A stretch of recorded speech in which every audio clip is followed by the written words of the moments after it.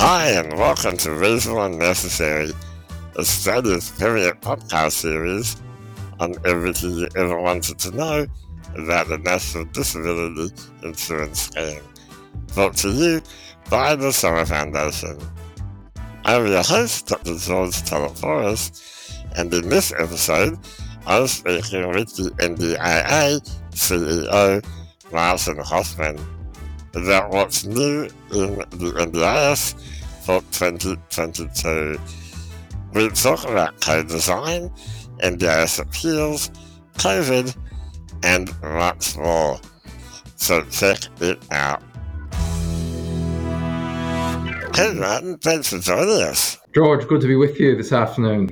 Martin, we're going to focus on what's coming up for the NDIS in 2022. But before we go there, I think it's important that we talk about COVID.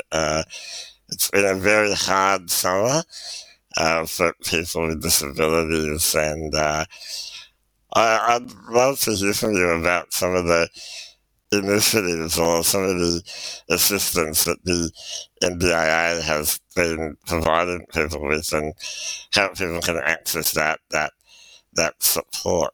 No, sure, George, and it's a good thing to talk about. It certainly has been a hard summer, and not the one that participants and everybody was looking forward to. Of course, it does seem now the good news that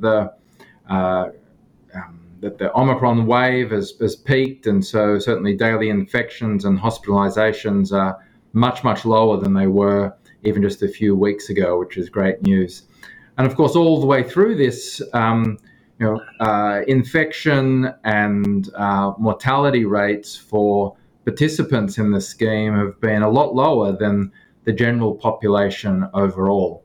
Now, and that's an important point, that infection and death rates have been lower for participants than the general population. Now, that's not to say there haven't been some real impacts of the pandemic, and it's been a hard summer. I guess we've been really focused on doing everything we can to maintain critical supports that participants need, and working directly with providers to do that, and also working with participants to do that. And that's been through a range of things to help access to vaccines, to boosters, to help access to RATs, both in physical distribution, that's rapid antigen tests, of course, the new word RATs, for distribution physically to major providers, funding arrangements, use of plans, etc. So certainly there's been disruption, we understand that, but we've been working very hard directly with, as I said, providers, directly with participants through participant representative organizations, to really try and ensure that to the greatest extent possible in the middle of the disruption of a pandemic, the essential supports are maintained to the greatest extent possible. So I know that there was a decision relatively recently to support people to claim the cost of their rapid antigen tests if they needed that, in terms of continuing their supports. What other kinds of things are being funded? Well, of course, the whole purpose and way the scheme works is to use the funding within the core funding and the capability funding, flexibly to meet particular needs as they change, and that's continued on. As I mentioned, there's been the support for people, to both workers and participants, to get vaccinated, to get boosted, and they've been important things as well. Some of the arrangements we've had in place for some time now, of course, during the 2 years now of the pandemic, have continued around telehealth use, supports delivered via video, the use of iPad technology in that sort of situation. So those things have been continuing. Do you think that there's been additional costs imposed on people's plans as a result. And I'm concerned that there is, a lot of costs that people didn't predict as a result of the pandemic, and that's putting a lot of pressure on people's NDIS plans. If you're paying for RAT tests and PPE and all of those additional things, that can put a lot of strain on a person's funding package. Well, George, we've continued to see strong use of people's funding packages. The expenditure's been consistent with the forecasts and with the budgets. Spending has continued to increase on the previous year, and that's all as expected. Overall, there's still plenty of room in people's plans in terms of utilisation of spend versus the planned budget, and that gives the flexibility for use of the plan for different needs as needs change.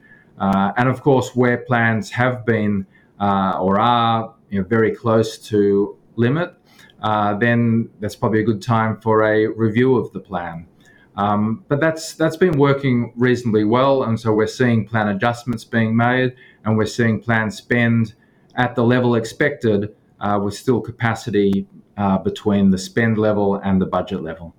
The last time that you and I had a conversation, it was last year, and I recalled there was a hot topic at the time. Independent assessments was a big priority for the agency, but a lot has changed since then, hasn't it, Martin? Yeah, well, we've continued with the pandemic, and of course, the decision that ministers made not to proceed with independent assessments in the middle of last year has changed the environment. But let's talk a bit more about that, George. How did you feel when that happened?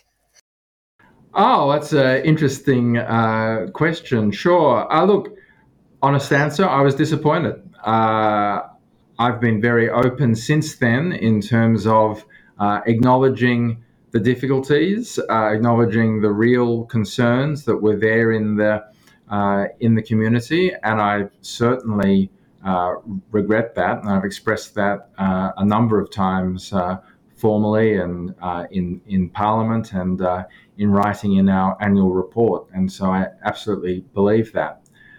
At the same time, also, I know myself and the thousands of staff at the NDIA were working in complete good faith, attempting to do the best job possible to make the scheme as best as possible. And the sort of issues that independent assessments were attempting to address remain with us, and that is how do we make good and fair decisions about access to the scheme, and then what is reasonable and necessary.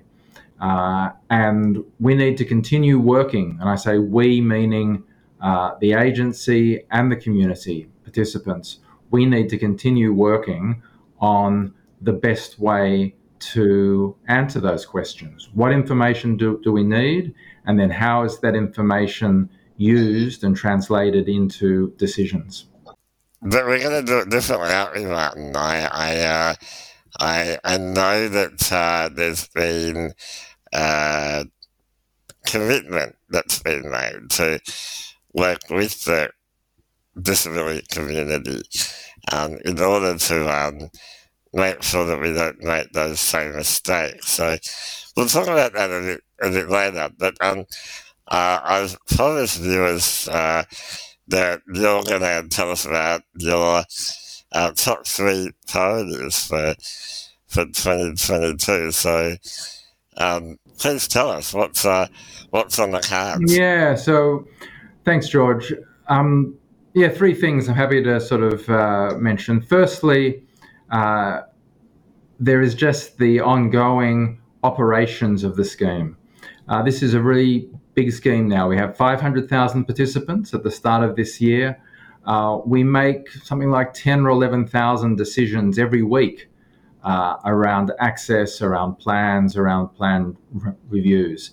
And we just need to continue doing those operations as well as possible, making them timely against the participant service guarantee, making them as reasonable as possible, making them well communicated, consistent, predictable, and timely. Look, there's been a lot of stuff in the media also on the 17 report about people's plans being drastically cut. And I was very concerned to see, there was a story where the person had a plan, I think it was cut by 30%, and this led to them not being able to leave the house. I'm hearing lots of these experiences. What do you have to say about that? Yeah, and George, I hope you're also hearing about the experiences of the plans that are increasing by 30% and by 50%, because those stories are just as many. And I think that's the point where the scheme's at now. We've been very open about the facts, about the data in our quarterly reports that show that the average plan change at review is now about 1 or 2%, so consistent with inflation. So on average, plans are going up at review by 1 or 2%.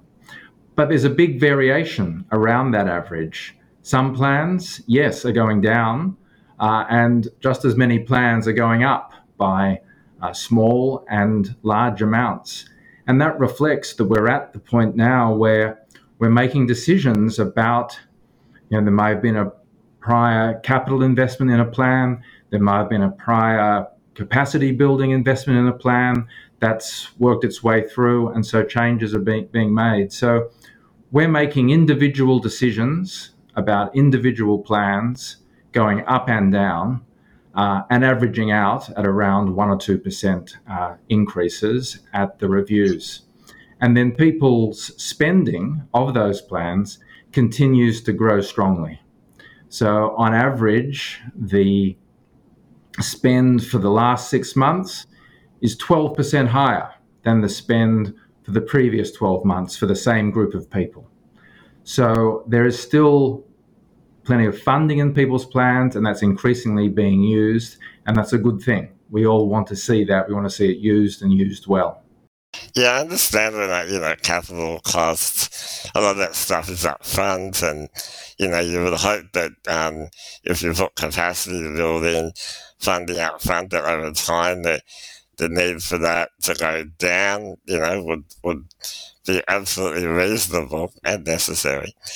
But I'm just thinking, when I hear of people's, core supports dropping significantly, I do worry that, and I hear in the community that there's real concerns that plans are being slashed. But you're saying that's not the case. George, I really, as I just said, the facts are that on average plans go up, which means just as many plans are being increased than are being decreased.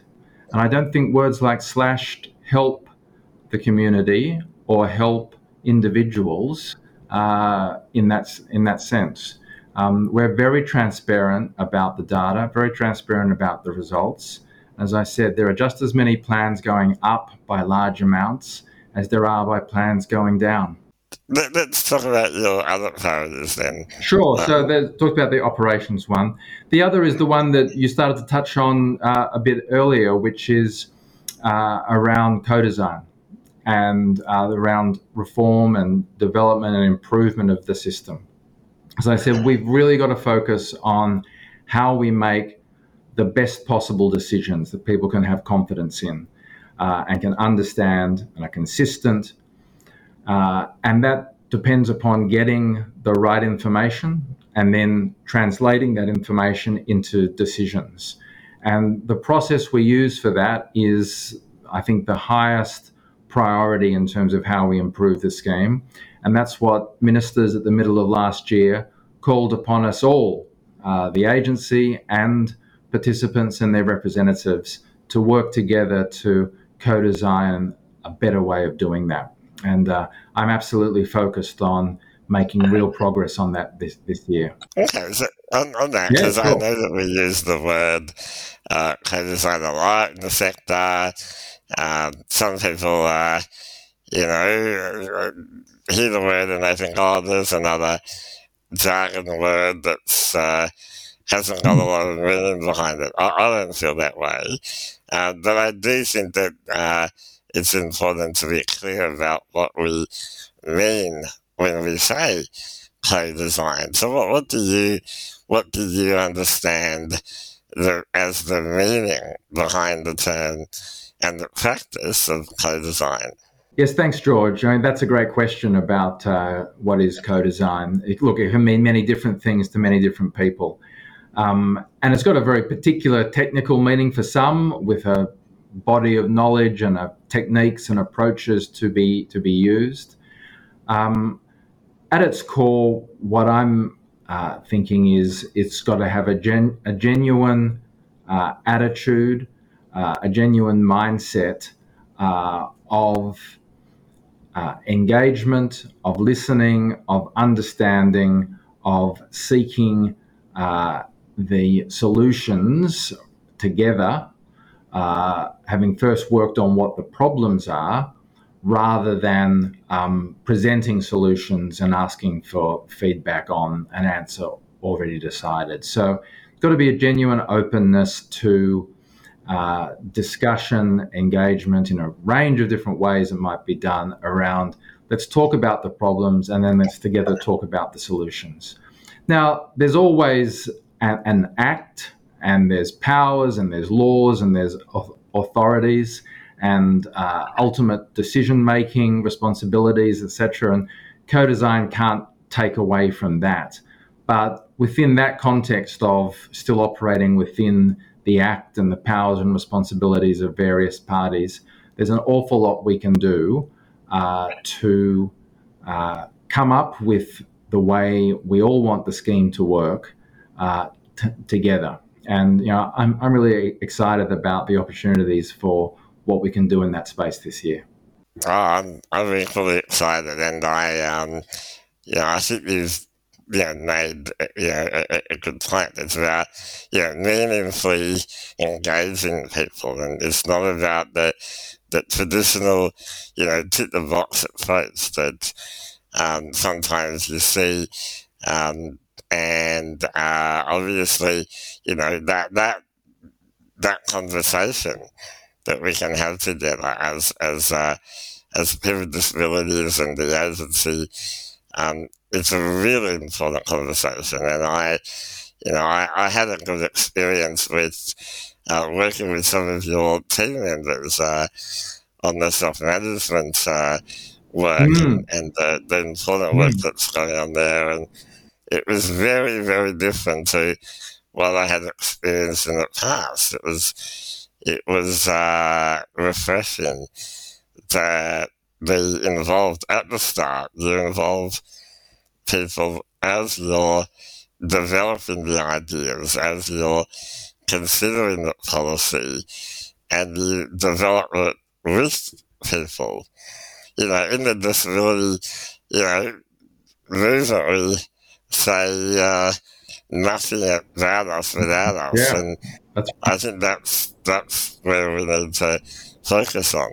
Good. No, that's and I'm glad you mentioned that example of the self-management policy work, because as well as that, the big one of the decision-making, how we do a person-centered model of assessment and decision-making, this is such a big scheme now that is quite complex, covers many different people at different stages of their life with different sorts of disabilities, that there's so much to do.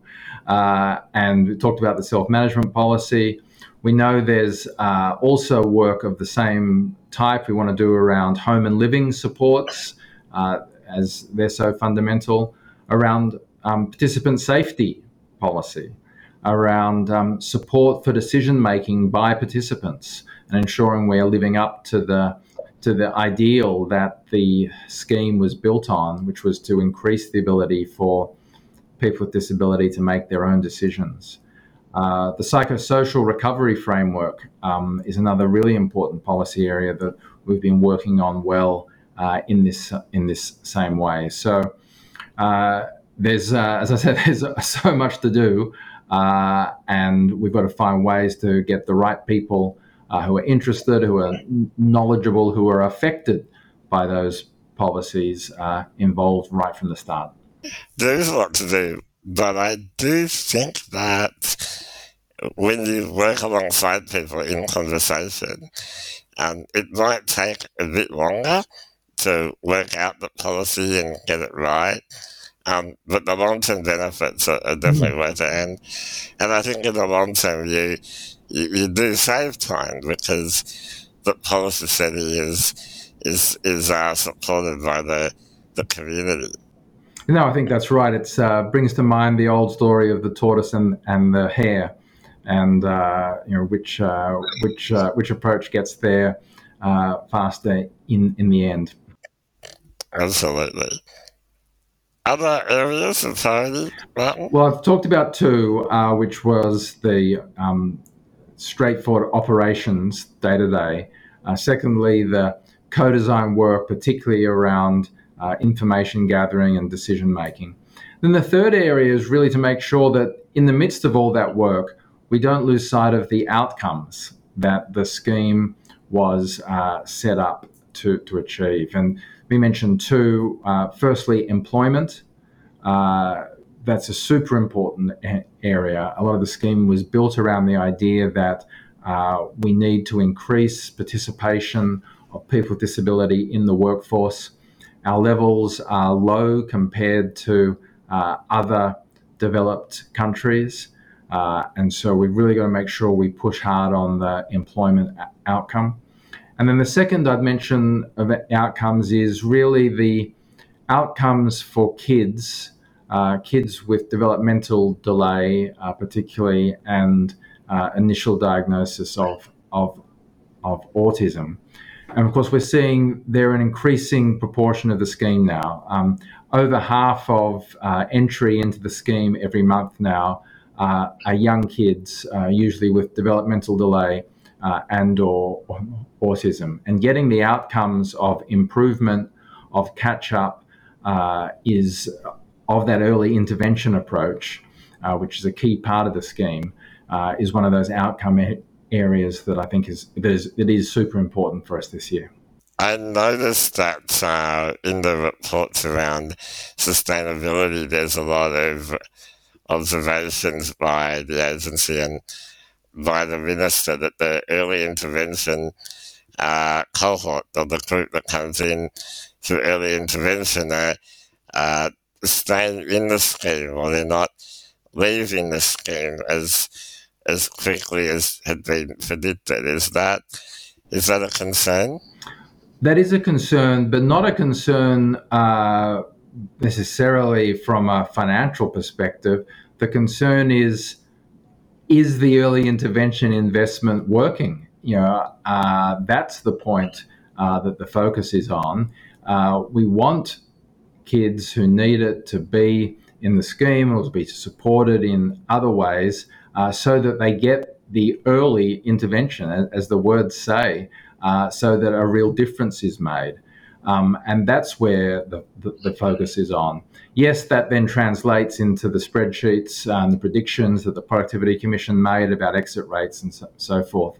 But the focus is not on that. That will follow if we get the supports and the outcomes right, then the mathematics takes care of itself.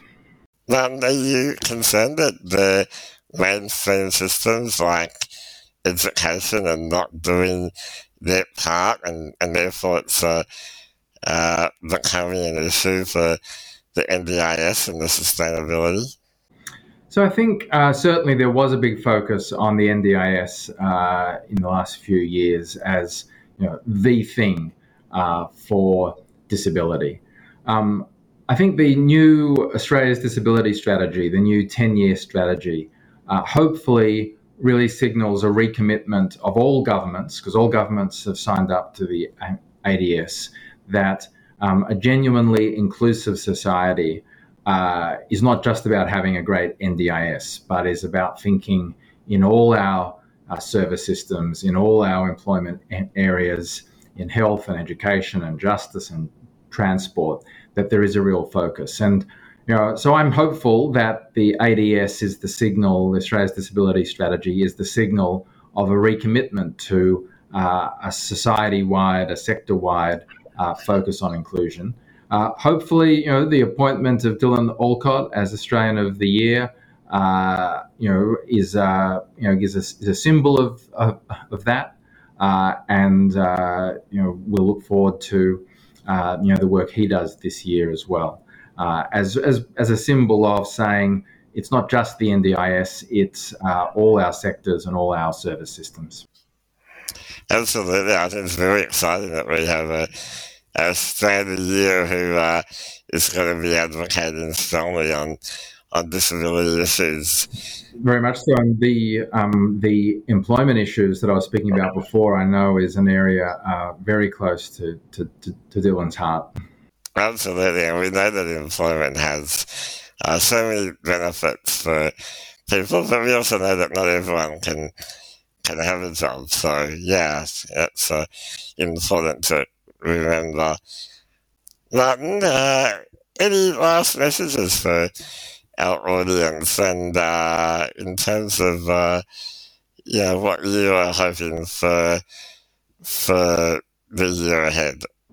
Sure. So, George, I mean, really, it's in essence the nature of what we've just been doing here for the last half hour, having a great conversation, being open and honest and genuine about things, even where we might not agree fully, but having the conversation. So I'm looking forward to having another conversation with you if you'll have me back later in the year, and having more conversations with participants, with their representatives, as we try and make the scheme everything we want it to be. Thanks, Martin. Looking forward to our next chat. Okay. Bye now. Bye. That's all we have time for on today's episode of Reasonable and Necessary, brought to you by the Summer Foundation. To be notified of future episodes, don't forget to hit the subscribe button and the notification bell. Thanks for watching, and until next time, stay well and reasonable.